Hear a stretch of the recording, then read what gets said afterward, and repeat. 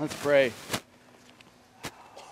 Father, I just thank you for the beautiful words that we just sang that are about your Son, Jesus Christ, our Lord. It is for the glory of His name that we stand here today. And yet, as we've already heard, we stand here today because of the glory of your grace. Lord, I thank you for the truth that as a born-again believer in Jesus Christ, I get to hear from you. Lord, I pray that we who are born again would never take that amazing privilege for granted, that we would never lose the awe of being called sons and daughters of the Most High God, the privilege of hearing your voice, the majesty of seeing the beauty that is Jesus Christ. So as we continue to worship you by opening up the Word that became flesh and made its dwelling among us, Lord, I pray in His name that we would be encouraged in His beauty. That our lives would not be the same as we walk out of here because we have beheld the glory of the Christ. Lord, I pray for those in this place or in the sound of my voice that have not heard, that do not hear, that have not seen, that are not yet born again, that today would be the day of their second birth. Lord, we look forward to the ministry of your Spirit in this place this morning. And it is in the power of that Spirit and in the name of Jesus Christ we pray these things. And all God's people said, amen. Please have a seat. Good morning. We are in this fifth week, believe it or not, already of this series in the Gospel of John that we are being called Sent to Make Disciples. And that word sent there, or the way we got the theme for this series, Sent to Make Disciples, comes out of John 20:21, where it says that when Jesus speaks to the disciples, He says, "Peace to you, as the Father has sent me, so I send you." And so as we were talking as a leadership team back before this series was even planned, one of the things the Lord has put on our heart is that we really wanted to be about engaging in the call to make disciples more and more. And so as we talked about that as a team and prayed about that, we were saying, what is one of the best ways for us together to be encouraged to make disciples? And it was sort of like that aha, no duh moment of, well, look at the life of Jesus, because that was the business that He was in, was disciple making. And so we decided, okay, how about the Gospel of John? And it's such a great fit for us in that desire to engage in the call, because what do we often say to people? If you've been in the church any length of time at all, what do we often say to people who are either we see God working on their lives and maybe they're starting to ask spiritual questions, or they're new to the faith and they say, you know what, I don't really know where to start reading. What do we often say? Open up the Gospel of John and let's start reading. And so we thought, what a great way to sort of look at the life of Jesus and also walk through this gospel together in a way that would allow us to walk other people through the gospel. So to that end, one of the things that we have available to you, and I want to thank Scott McAllister for this really, is we have on the back table, we have copies of just the New Testament in the ESV format. And there are plenty of them over there. You can take them as almost like a walking track that you could use to engage with people. But more importantly than just a free Bible to give them, is there is a handout, and one of them was in your bulletin, but it talks about how you can get to know Jesus Christ by walking through the Gospel of John. And so it doesn't hit all of the high points, and there are some typos already and some things that I will add as we go along. But this is a great way for you, as you're just trying to engage with people. One of the things we've seen really successful, even in our leadership team meetings and in our leadership development meetings that we have, is to just pick a piece of Scripture. In this case, it'd be the verse, maybe some passages out of the Gospel of John, and say, hey, why don't you read this passage, read this verse, and meditate on it, and I will too, and let's get together and talk about what it means. And then see what the Holy Spirit does in those God-appointed times. So those are available on the back. You can grab them. You will need a Bible today, by the way, and I'm not sure why my mic's doing that, but we'll make the best of it. But you need a Bible today. If you need a Bible, raise your hand. Someone will bring you a Bible, because we're going to be in it a lot today as we go along. Today's message, the fifth in this series, is called Sent to Save the World, and it's probably in the most familiar part of the Gospel of John. But I would ask you not to let its familiarity have you tune out. Let's look at this piece of Scripture like we've never read it before, as we ask this question. And it's probably the most important question that I've asked in a long time. What does it take to be truly born again? What does it take to be truly born again? So open up your Bibles to John chapter 3, the Gospel of John chapter 3. John is the fourth book in your New Testament. Matthew, Mark, Luke, John chapter 3. And we're going to pick it up right at the start of verse 1, and we're going to move along fairly rapidly here as I look at the clock. John 3, starting in verse 1. Now there was a man of the Pharisees named Nicodemus, a ruler of the Jews. So the Pharisees were the ones that were ultimately responsible for putting Jesus on the cross. They were constantly antagonizing Jesus and trying to get him and arrest him and persecute him. He was often talking negatively about them, which is certainly understandable. What are we doing? Trying something? Okay, well, I'm going to keep going because I don't have time. So, but here's one of the things that's interesting. Rarely are they called out singularly by name. So it's usually they're called out as a group, the Pharisees, and not in a positive way. So there's a reason that John says Nicodemus, and we'll get there in a minute. So they point him out by name, and then he's also a ruler of the Jews, which means not only is he a Pharisee, but he's also probably part of the Sanhedrin, which would have been like their version in a theocracy, their version of the Supreme Court. So this is about as big as you can get in Israel at the time, and up walks this man to talk to Jesus. Now let's look at verse 2. This man came to Jesus by night and said to him, Rabbi, we know that you have come from God as a teacher, for no one can do these things that you do unless God is with him. Comes by night. Why? Because his fellow Pharisees would not have liked him coming to Jesus unless he was coming to Jesus to call him out, not to ask a genuine heart question. So he makes this point and he says, we know that nobody could do what you're doing. None of the other Pharisees would have said that unless God is with them. So the problem is he's sort of missing the mark a little bit. There's a little bit of truth in sort of the question that Nicodemus is coming to Jesus with. Because he's coming to him with a question. The question really is, who are you really? And there's a little bit of truth. Okay, we know you're with God, but the problem is he's missing the point. He is God. And a little bit of truth is a great big lie, right? And Nicodemus doesn't know it yet, but Jesus is going to help him see that he is almost right, but completely wrong, because almost doesn't quite cut it, except in horseshoe and hand grenades, right? But here's a question. What compelled Nicodemus to risk his position in their society, his position as a member of the Sanhedrin, and come to Jesus to even ask the question? And I would say the Holy Spirit is drawing this man to Christ. And Nicodemus is mentioned again in John chapter 7. We'll get there, Lord willing, down the road in this series. In John chapter 7, when the Pharisees are trying to arrest Jesus, Nicodemus just sort of quietly makes this little comment about, yeah, but our law doesn't really allow for that. And then at the very end of the gospel, in John chapter 19, who is there as Joseph of Arimathea is taking Jesus' body off the cross to bury it? Nicodemus. So little by little, through a little bit of faith at a time, God is drawing this man to Jesus. And ultimately just using him to ask a simple question, which is, who are you? So let's pick it up in verse 3. Jesus jumps right to the point instead of addressing his question of, like, so how can you do this unless God is with you? He says, Jesus answered him and says, truly, truly, I say to you, unless you are born again, you cannot see the kingdom of God.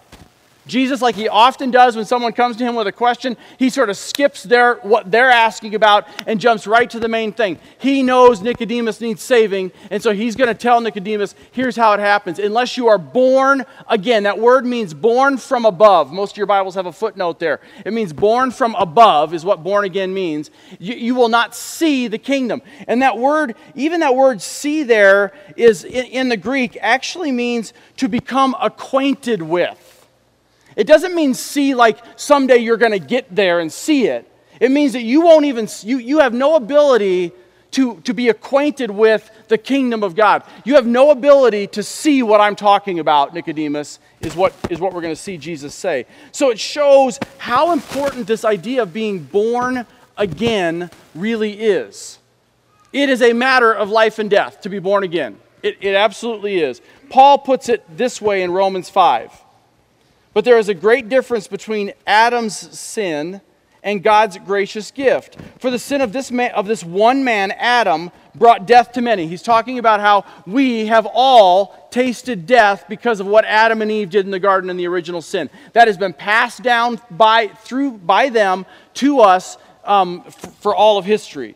But then what he says is, but even greater is God's wonderful grace and his gift of forgiveness to many through this other man, Jesus Christ. It's interesting that this is the first long piece of teaching that Jesus does in John's gospel. And John doesn't have Jesus talking about, here's how you behave.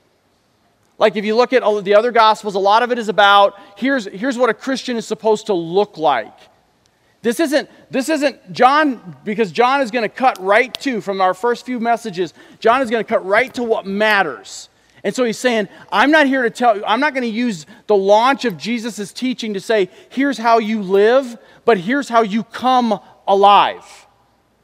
So he's saying, so his first long section of teaching is to say, this is how Jesus taught you come to life. What we've been talking about here since before we started this John series even, is this idea of it isn't about behave. Too often in the church we talk about behavior. But it starts with, that's the end product. And that's what Jesus is telling Nicodemus here. It starts with, behold the beauty that is Jesus Christ. When the Holy Spirit moves on your heart and gives you His Spirit in you, a new heart, turns that heart of stone to a heart of flesh, you believe. Then you become more like Jesus Christ. You start to act more like Christ. That's where the behavior comes from. We got to start, though. We too often, we want to jump right to here. We just got to come back here and go, are we beholding the beauty that is Jesus Christ and the gospel and grace, as Kylie was reminding us of? So verse 4, Nicodemus said, how can a man be born when he is old? He cannot enter a second time into the womb and be born again, can he? I talked about this last week. You're going to see it a little bit next week. As is often the case when you're dealing with a skeptic or someone who's questioning, they will want to get lost in the details of what you're talking about in faith. Don't, because there's no end to those tunnels. I know, because I was a skeptic. As an atheist, I would argue my Christian friends into circles because it would allow me to avoid the real question. So Jesus just blows right past him again. It says, truly, truly, I say to you, unless you are born of water and spirit, he cannot enter into the kingdom of God. Now, truly, truly, that's twice he does it in verse 3 and verse 5. It's verily, verily is how the old version of translations would say it. Jesus would only do that when he would say, I'm about to say something really important. So he's saying, I'm about to say something really important. Here's the deal. Be born again. Here's the other thing, that you need to be born of water and of spirit. And there's a lot of teaching out there about what that is. What does that mean to be born? Is it the first birth and the second birth? Because there's water around the amniotic fluid and whatever. Here's what I believe that he is talking about. The word water there, John uses the word water a lot in his gospel. Next week, you're going to see how Jesus says to the woman at the well, he says, if you drink from the water I give, you will never be thirsty again. He's not talking about physical water there. He's talking about something else. What's he talking about? Well, if you read through often, Paul, in Ephesians chapter 5, when he's telling husbands how to live with their wives, how to be good husbands, what does he say to us, gentlemen? That we are to sanctify her. How? By the washing of water with the word.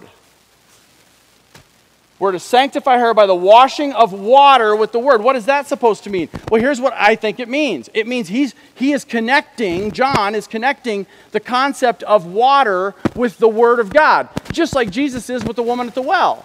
You will never go thirsty again. What's he talking about? Because right after that, what's he say? I am the bread of life.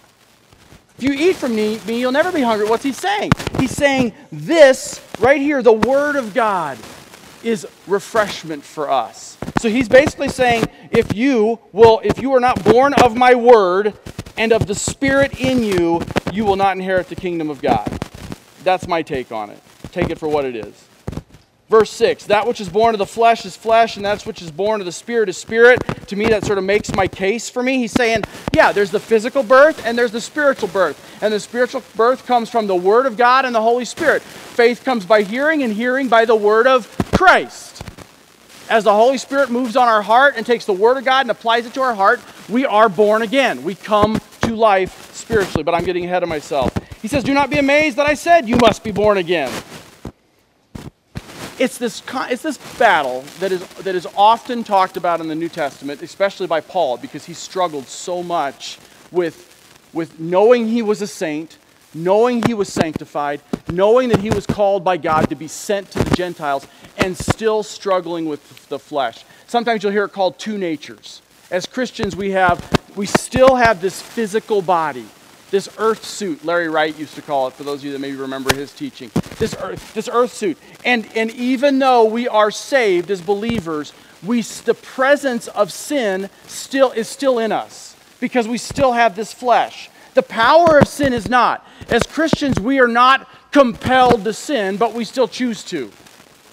But he's saying, it is in Galatians 5, Paul says it this way. The deeds of the flesh are evident. This is Galatians 5:19-ish, right? The deeds of the flesh are evident. They are, and he starts talking about the lust of the flesh, the pride, anger, strife, and he lists a whole lot of really bad things that aren't, frankly, very family friendly.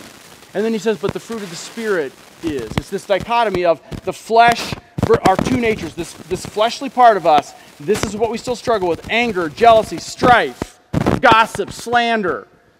But the fruit of the Spirit is love, joy, peace, patience, kindness, faithfulness, gentleness, and self-control. Against these things there is no law. But we struggle. We still struggle. Let's pick it up in verse 8. It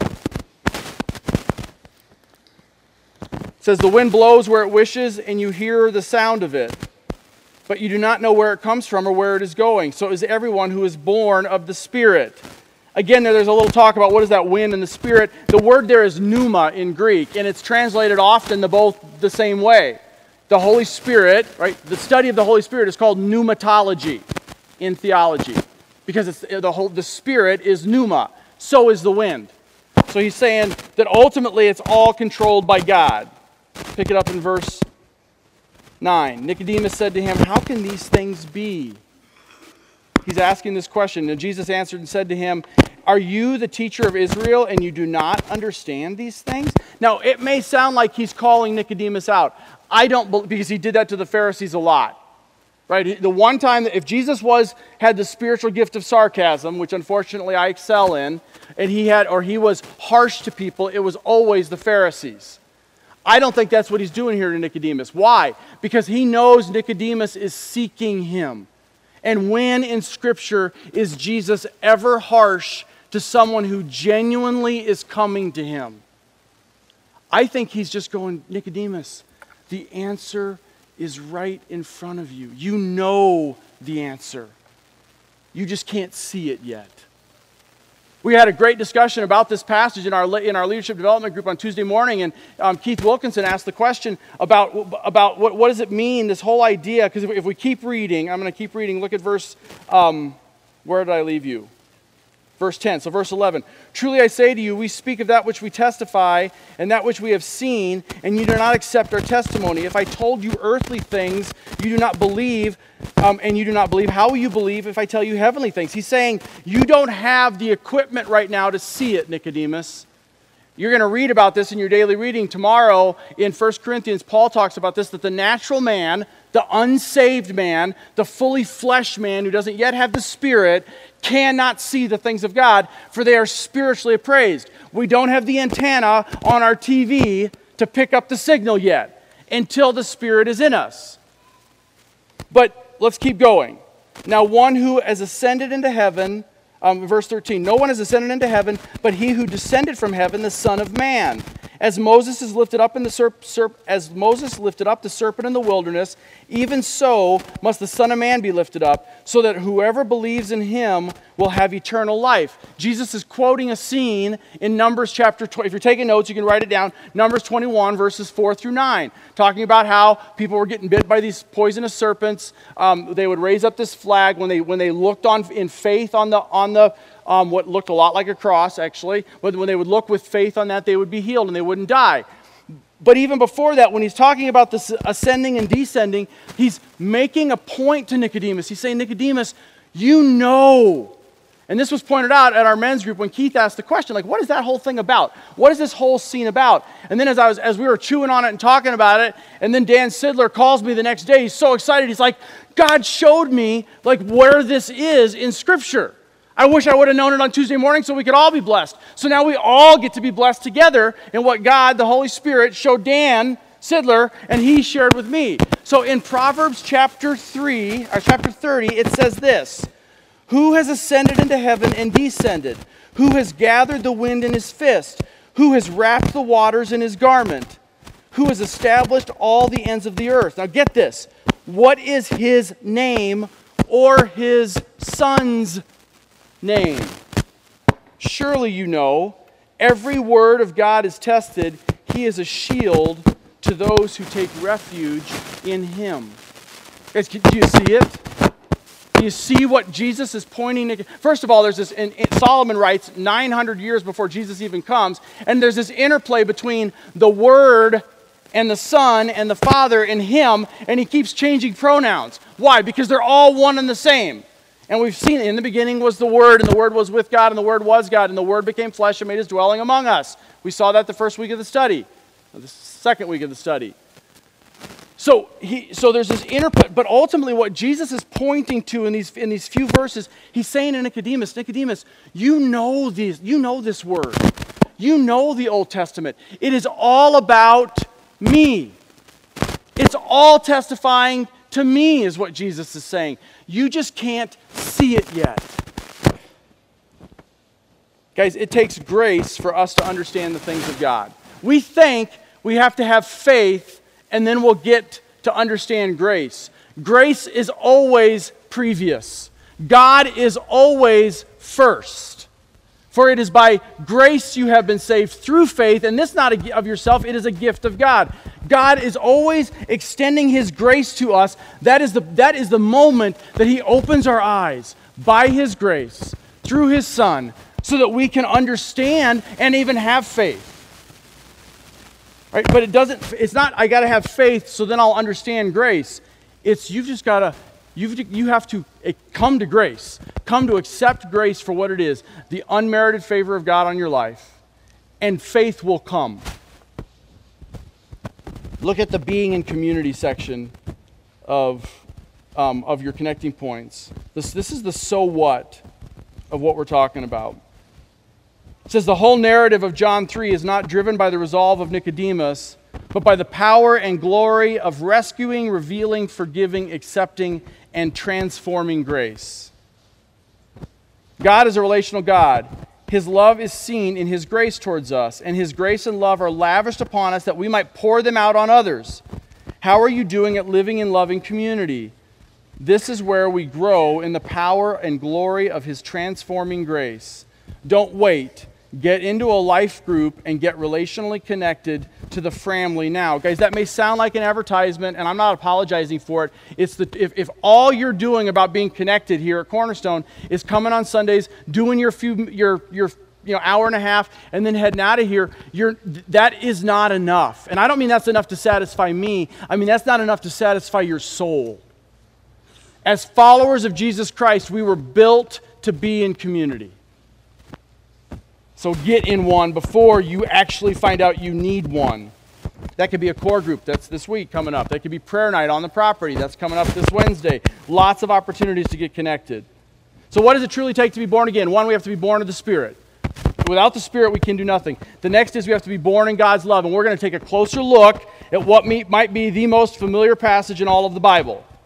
John 3:16, for God so loved the world that he gave his only begotten Son, that whomsoever would believe in him would not perish but have eternal life.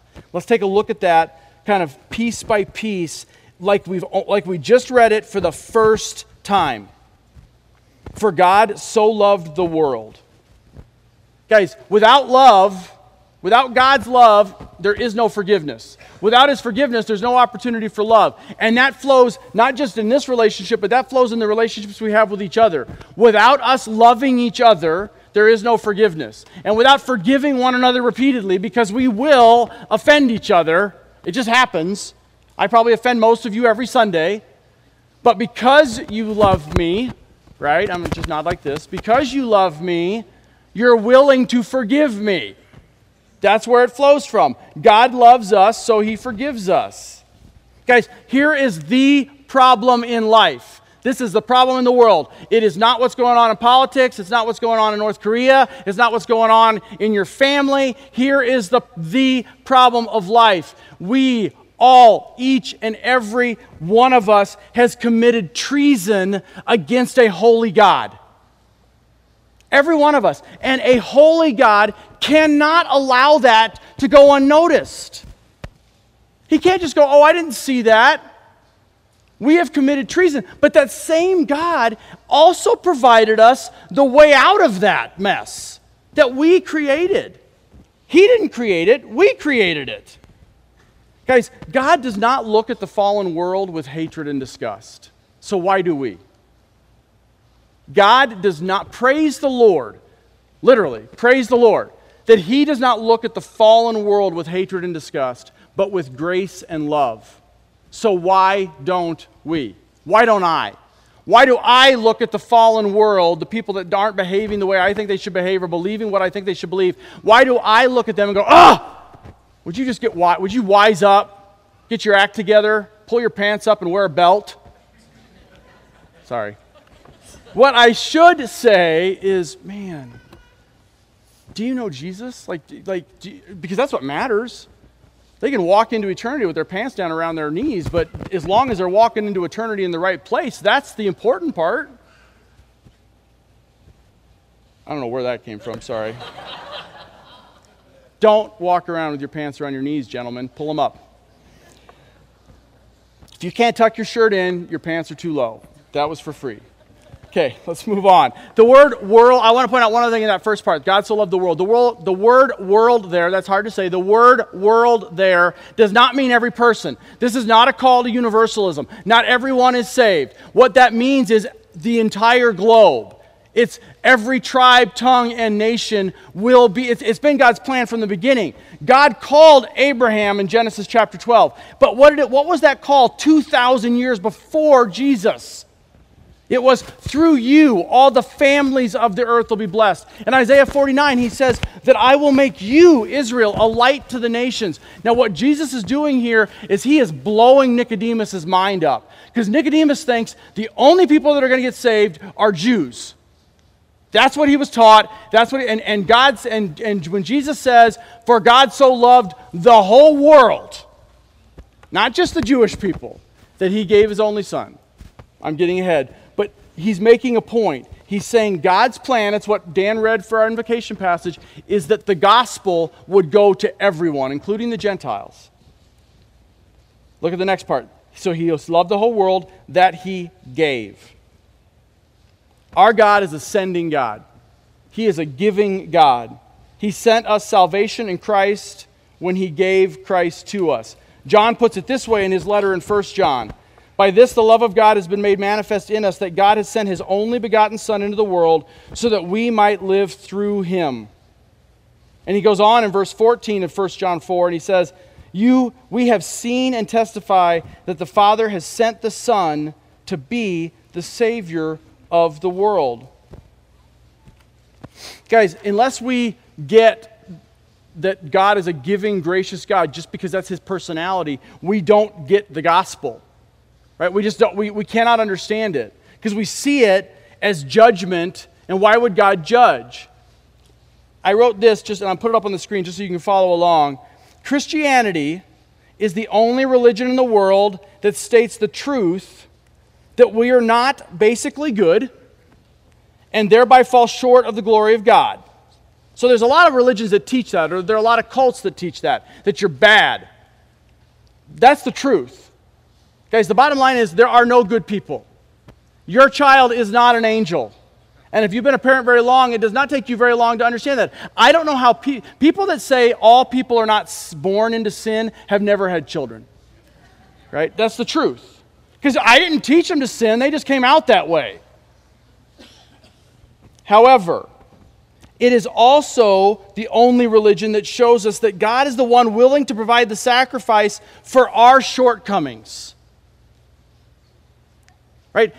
That's what I don't understand the argument about why are you Christians all about judgment. Now, some of that is self-inflicted. We have not extended grace and love. We have camped on too much of just take this truth and shove it down their throat. So we've inflicted that on ourselves in some way. But guys, we don't need to hide from the fact that sin is judged.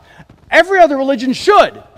We don't need to, because we can say, and guess what? The just God who judges sin paid the price by putting his son on the cross. He provides the way out. We don't need to apologize and go, I'm sorry, there's a God who judges. God is a just God. He is. He is holy. He is righteous. No evil can dwell with him. But he also took care of that for us. By coming, he could have given us anything. For God so loved the world that he gave us half the universe. It's all his anyway. He says, but he gave himself. That's how much he loves us. Paul says it this way, right? In Ephesians chapter 2, if you're taking notes, Ephesians chapter 2, he says that you were dead in your trespasses and sins. Right? You were walking, basically what he says in Ephesians 2, 1 through about 3, is you are walking controlled by the devil. And then in verse 4 of Ephesians 2, two of the best words in the Bible, but God. But God, when you were dead in your trespasses and sins, made you alive together with Christ, for by grace you have been saved. That's the gospel. Guys, Jesus didn't just come. God didn't just give his son going, you know what, I'm going to just give my son, or I'm going to just give my son, and he's going to have to come down there and live in your filth for a while. The triune God had planned this out and said, I know where this walk ends.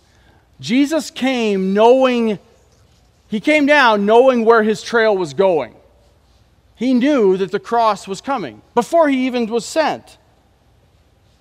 That whosoever would believe in him would not perish but have eternal life. Guys, we all love that last part, right? And we should. That whosoever believes in Jesus would not perish but have eternal life. That word perish there in the Greek actually means, it doesn't mean annihilation. It means destiny of ruin. The word perish there in your Bible means destiny of ruin. It doesn't mean you cease to exist. It means you exist in eternity in hell. Apart from God, without his love, without his giving, sending heart, without his willingness to sacrifice, we perish, period. Without his love, without his giving, sending heart, without his willingness to sacrifice, we perish. That's the deal. That's John 3:16.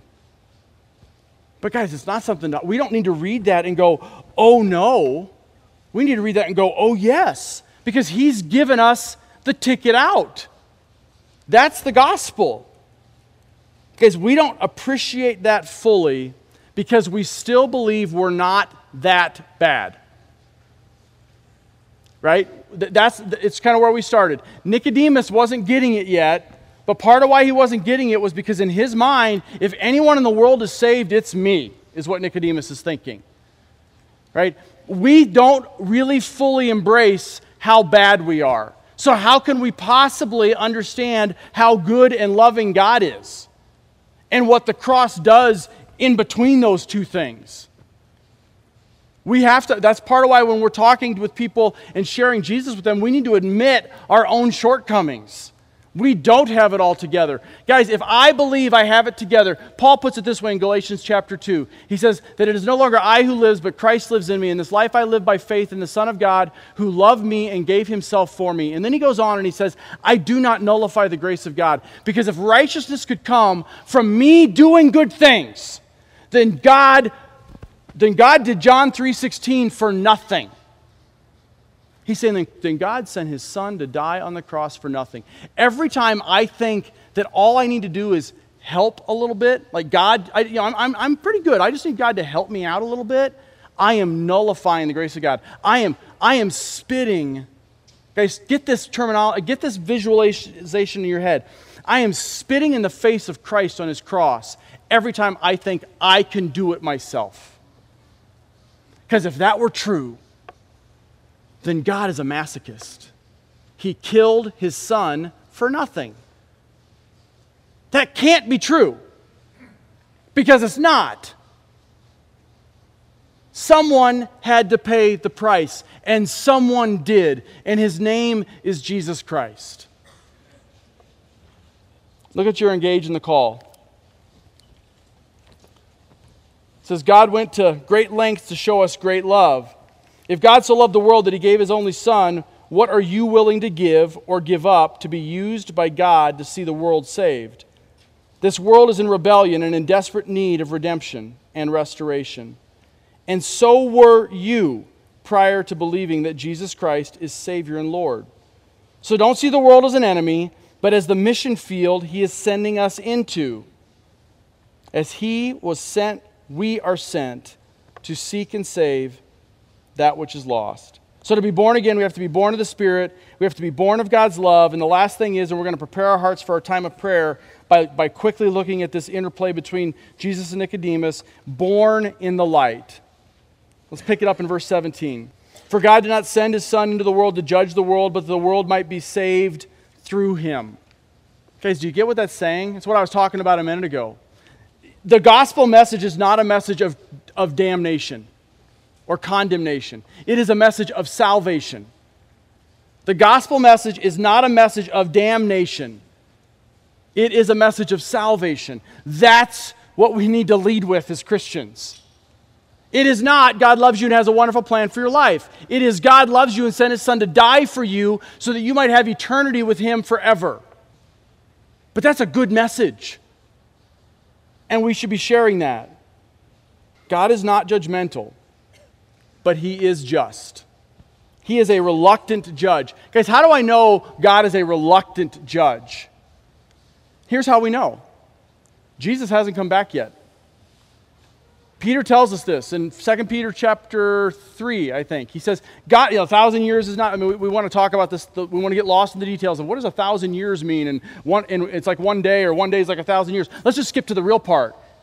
God is not slow about fulfilling all of these promises, as some would count slowness, but he is patient towards you. Why? Because he wishes that none would perish, but that all would come to everlasting life in Christ. Why do I know that God is a reluctant judge? Because Jesus hasn't come back yet, because when he comes back the second time, game over.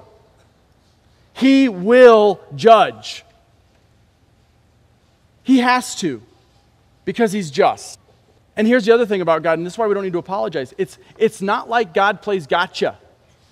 In the Old Testament, he sent the prophets to say, guys, I'm coming. Get ready. Believe in the promise.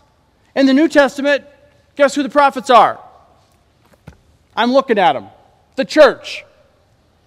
Our job is to be like what the prophets were. We are to proclaim, he's coming. Get ready. Come to Christ. Let's finish it up. Verse 18. He who believes in him is not judged, but he who does not believe has been judged already, because he has not believed in the name of the only begotten Son. Guys, the judgment is already on us. Why? Because we have committed treason against a holy God. We are constantly pulling God off the throne of our heart and putting ourselves on it. God, that is sin. That is missing the mark. But God so loved the world that he gave his only begotten Son, that whomsoever would believe in him would not perish but have everlasting life. There's the answer. The judgment is already here. God is providing us the way out of it through Christ. This judgment, that the light has come into the world and men have loved the darkness rather than the light, for their deeds are evil. For everyone who does evil hates the light and does not come to the light for fear that his deeds will be exposed. It's like a cockroach on your counter in your kitchen when you turn the light on and it scurries away. Right? But guys, get this. Get this. God, I'm going to say it one more time. God is not judgmental, but he is just. For God so loved the world that he gave his only begotten Son, that whomsoever would believe in him would not perish, but have everlasting life. Jesus came to destroy the work of the devil. Let's pray. Father, I thank you for the truth. I thank you for the truth of the gospel, the good news that you did for us what we could not do. That the reason you sent Jesus here is because you want us there. Because there we will bring you glory. There we will praise you for eternity. Lord, I thank you that even though we have all sinned and fall short of the glory of God, there are a lot of reminders in Scripture of your great love for us. But God, when Doug was dead in his trespasses, made me alive. You tell us in Ezekiel that you will put a new heart in us, that you are going to put a new spirit in us, that you are going to turn a heart of stone into a heart of flesh. And I thank you that you have done that for me. That 24 years ago, you looked down from heaven in my filth and you said, that one's mine. And you redeemed me back. But you did it for a reason, and that is that my life might bring you glory. Lord, I pray as a people that we would be a people born again to the glory of God. That as we continue to worship you in music and in fellowship in the meal afterwards and in every other way of our lives, and we walk out of here and we worship you in how we are proclaiming your good news, Lord, I pray that it would all be to one end, and that would be the fame of your name. Lord, I thank you for your deep, abiding, never-ending, unconditional love for us, displayed in your Son, Jesus Christ. Amen.